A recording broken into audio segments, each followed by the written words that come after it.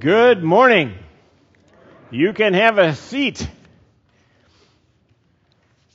So in this series on moving on to maturity, today we are going to talk about how do you deal with difficult people? How do you get along with them? Yeah, I know you're just sitting on your edge of your seat waiting for this.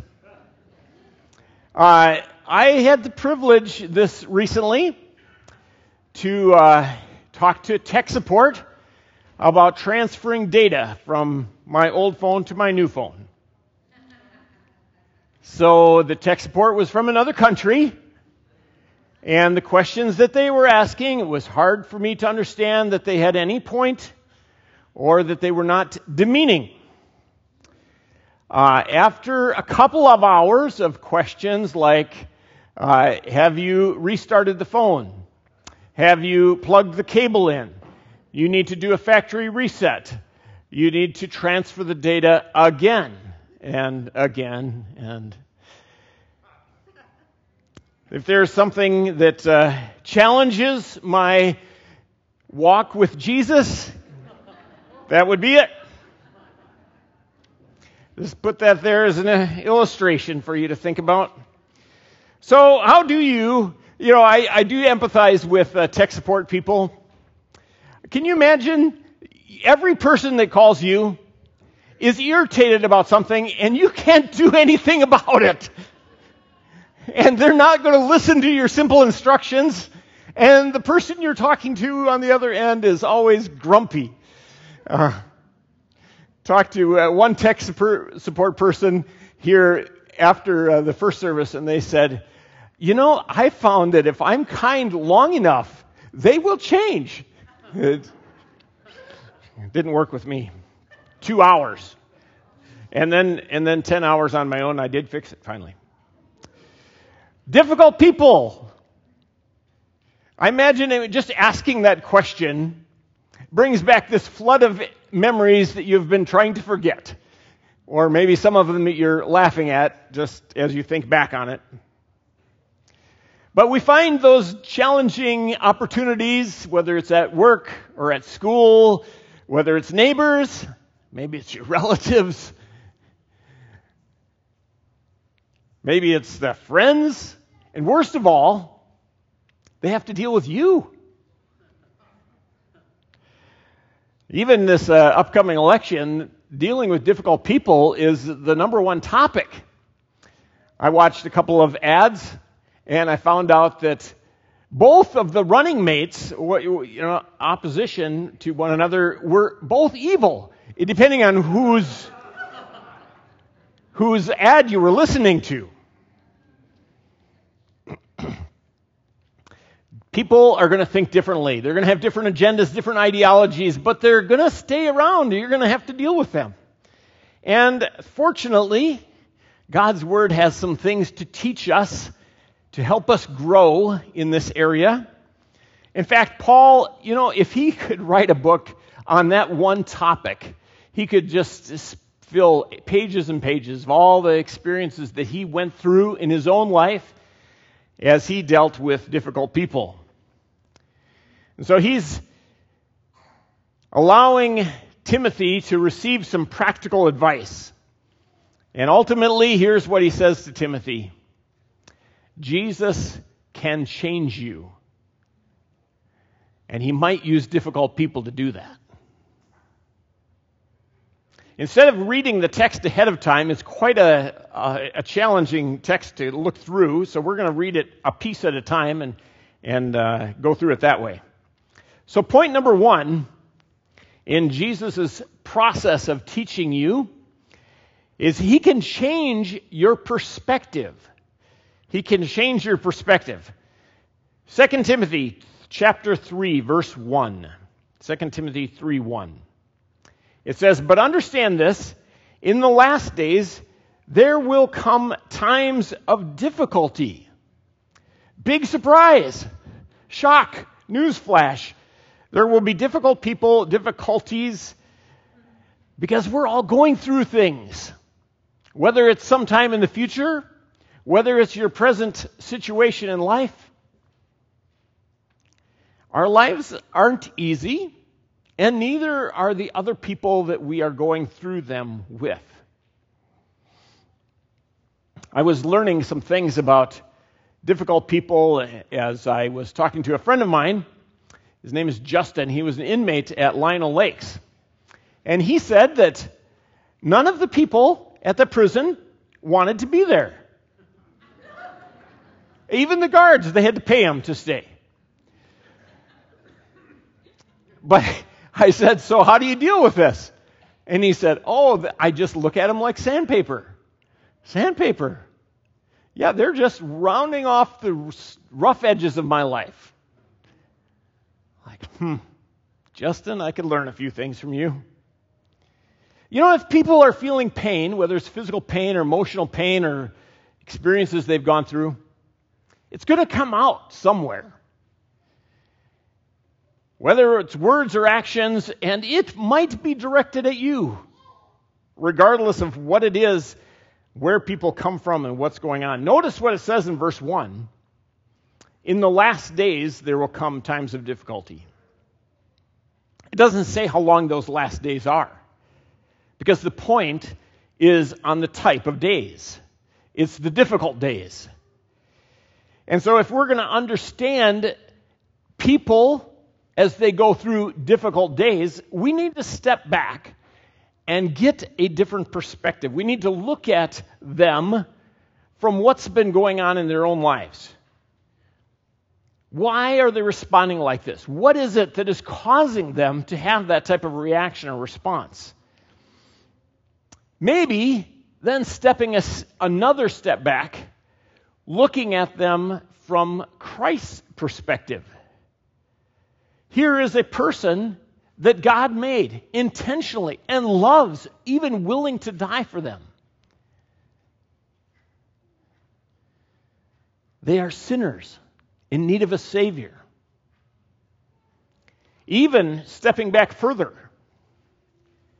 looking at it from the perspective of the last days, looking at it from an eternity perspective. You know, the thing is that we get so myopic, so focused about, are so minimal in comparison to eternity. All of what is ahead of us. If we can stop and get a different perspective, it will change us. It starts by changing our character. So point 2, Jesus can change your character. Some of you don't nudge anybody nearby as to whether their character needs to change. Paul gives a list here. I mean, this list is intense. Listen to what this says here, chapter 3, verse 2 through 5. For people will be lovers of self, lovers of money, proud, arrogant, abusive, disobedient to their parents, ungrateful, unholy, heartless, unappeasable, slanderous, without self-control, brutal, not loving good, treacherous, reckless, swollen with conceit, lovers of pleasure rather than lovers of God, having the appearance of godliness, but denying its power. Who's the first person that comes to your mind when you listen to that list? Don't say their name out loud. Maybe it's a list of people. Do you ever think about who Paul was writing this to? He's writing it to the church in Ephesus. Timothy is the pastor of this big church in Ephesus, and here's the people that Paul's describing. The text is written to you and I.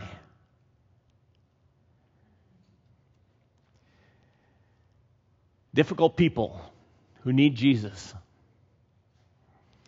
And then I also think about Paul as he writes this.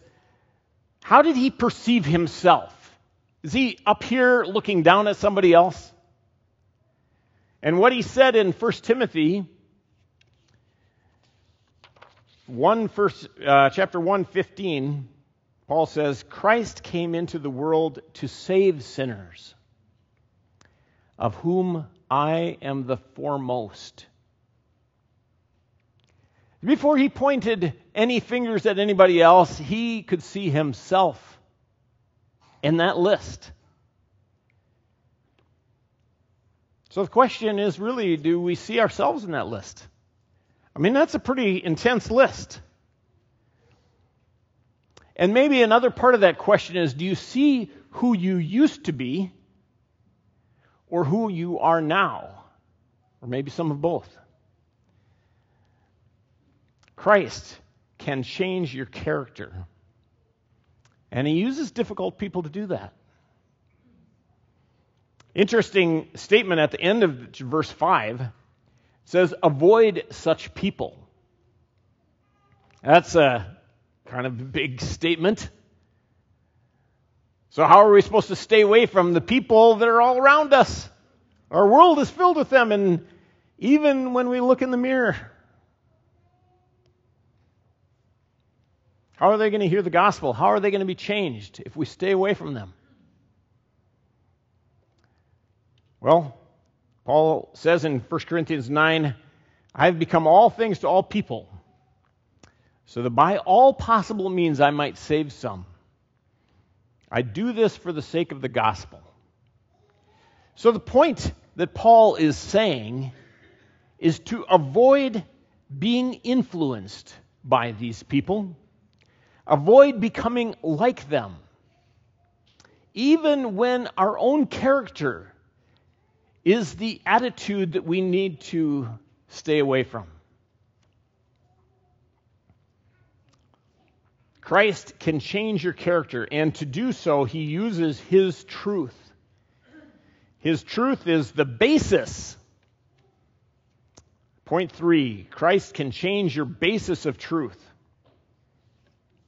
Another interesting scripture here, it says in verse 6, for among those who creep into households and capture weak women, burdened with sins and led astray by various passions, always learning, never able to arrive at a knowledge of the truth, just as Jannes and Jambres opposed Moses, so these men also opposed the truth. Men corrupted in their mind and disqualified regarding the faith. But they will not get very far, for their folly will be plain to all, as it was of those two men. Now, Jannes and Jambres, you're not going to find their names anywhere else in the Bible, but those outside of the Bible, those two men are the magicians who were in Pharaoh's court when Moses goes to tell Pharaoh, let my people go. And so they come up with all of these fake tricks to disprove the miracles that God was doing through Moses. And the bottom line is that Moses did not have to defend the truth. God was very capable of doing that. He did it 10 times, 11 if you want to count the Red Sea. When you stand on God's word and on his promises, you don't have to argue. You don't have to convince people. It's not your job to protect God's word. He's done all that he needed, and he will do so again. And verse 9, they will not get very far. Their folly will be plain to all, as it was of those two men. Another interesting thing about this verses 6 through 9. Who would ever guess that the term creeper would be first found in the Bible? Or what about verse 7? Always learning, never able to arrive at a knowledge of the truth. Does that not describe our world? We crave knowledge. We seek it after. We worship it sometimes. And yet, we can't even agree on what is truth. And if you say that Jesus is truth, then you might be perceived as a difficult person.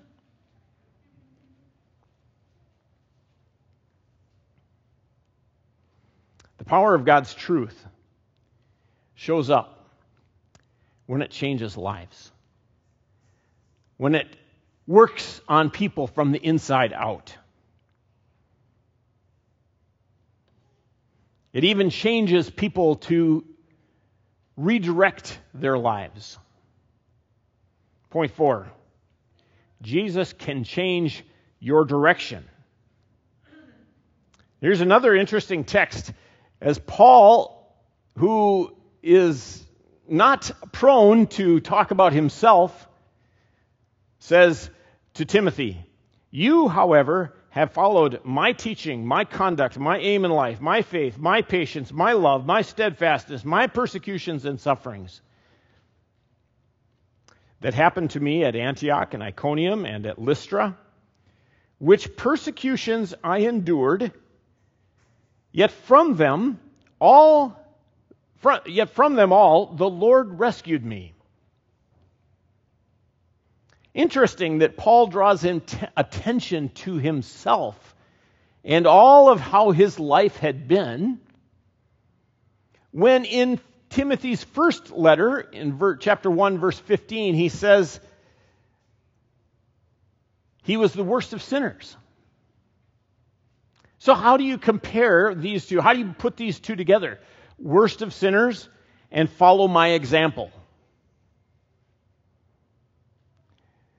And the answer is that Paul had been moving on to maturity. He had been one way. He met Jesus, and now he was different.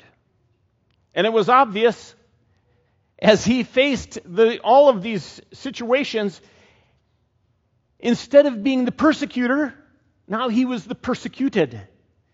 Instead of following the law, now he was following Jesus. Instead of putting down and finding and displacing the way or the gospel, now he was proclaiming and he was spreading the gospel. Everything had changed in Paul's life. His teaching, his conduct, etc., as it describes. And he was moving on to maturity through all that. Instead of being controlled by difficult people, he loved them. Instead of living in fear of persecutions or what might happen, he had confidence, knowing that God was there and he would rescue him, even as he had.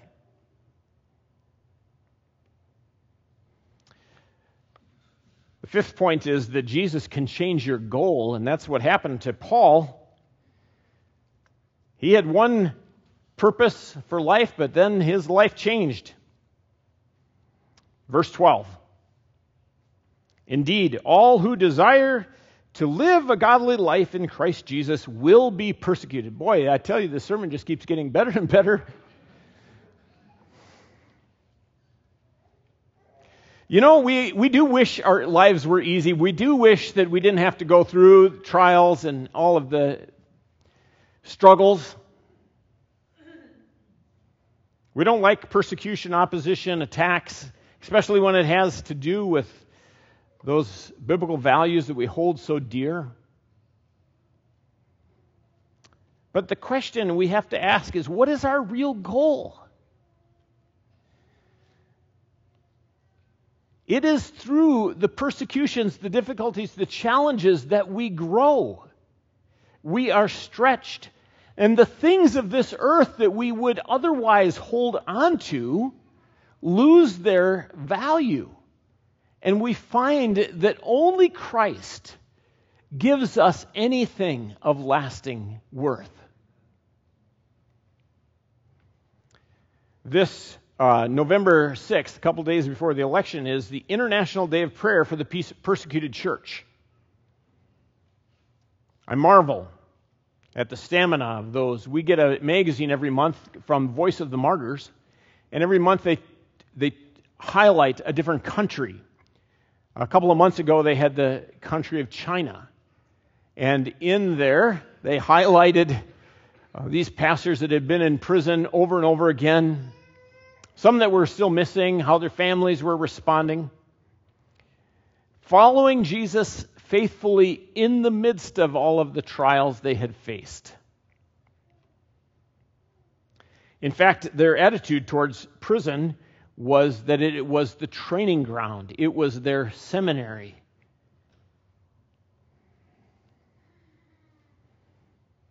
The thing that had changed in their lives was their goal.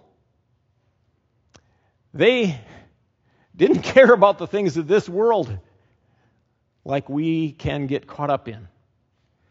They cared about knowing Jesus, loving Him, being loved by Him, walking with Him through all of the difficulties they faced.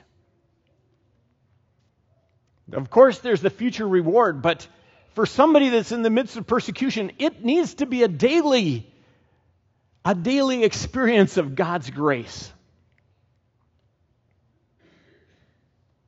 This afternoon, we have the privilege of having an ordination for a Christian Chinese church that we support here at Emmaus. It's a church plant that we are doing through our ministry here.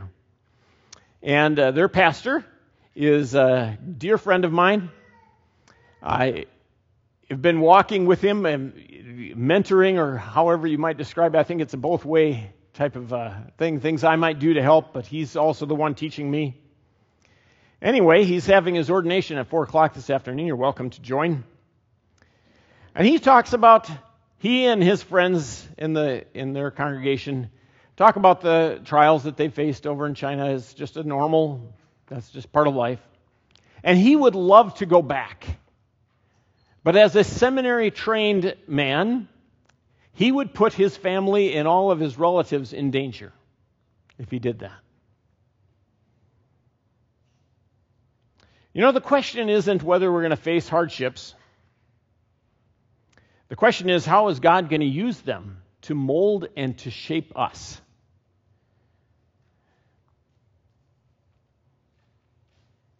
The problems that we face don't need to define who we are, but they can be tools in God's hand, in Jesus' hand, to change our perspective, to shape our character, to give us a different basis of truth, to lead us, to change us into being godly, seeking after God. Do you notice that all of these items are having to do with you, not somebody else?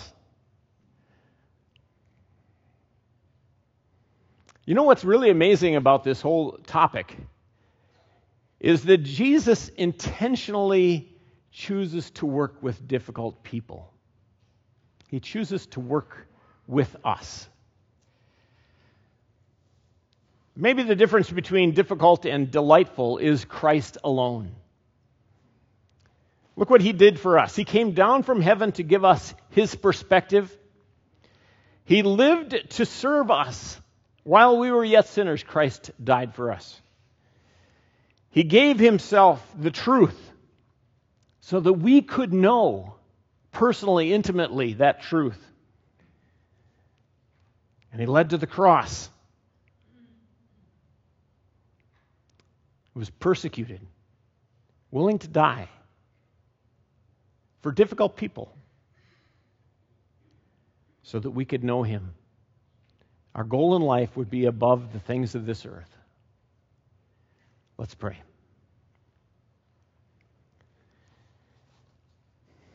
Almighty God, we do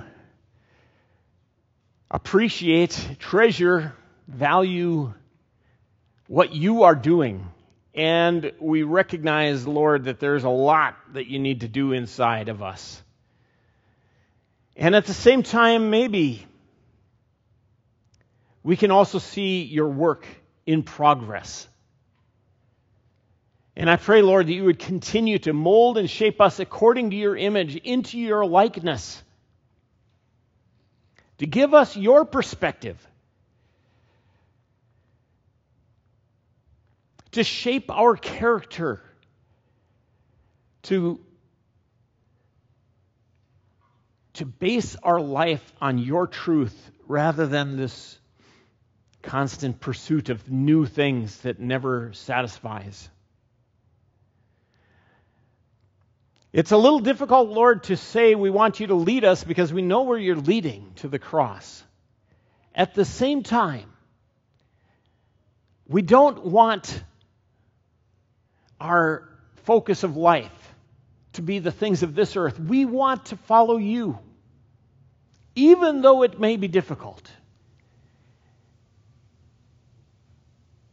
And I pray, Lord, that you would be changing, transforming us from the inside. We pray this in your name. Amen.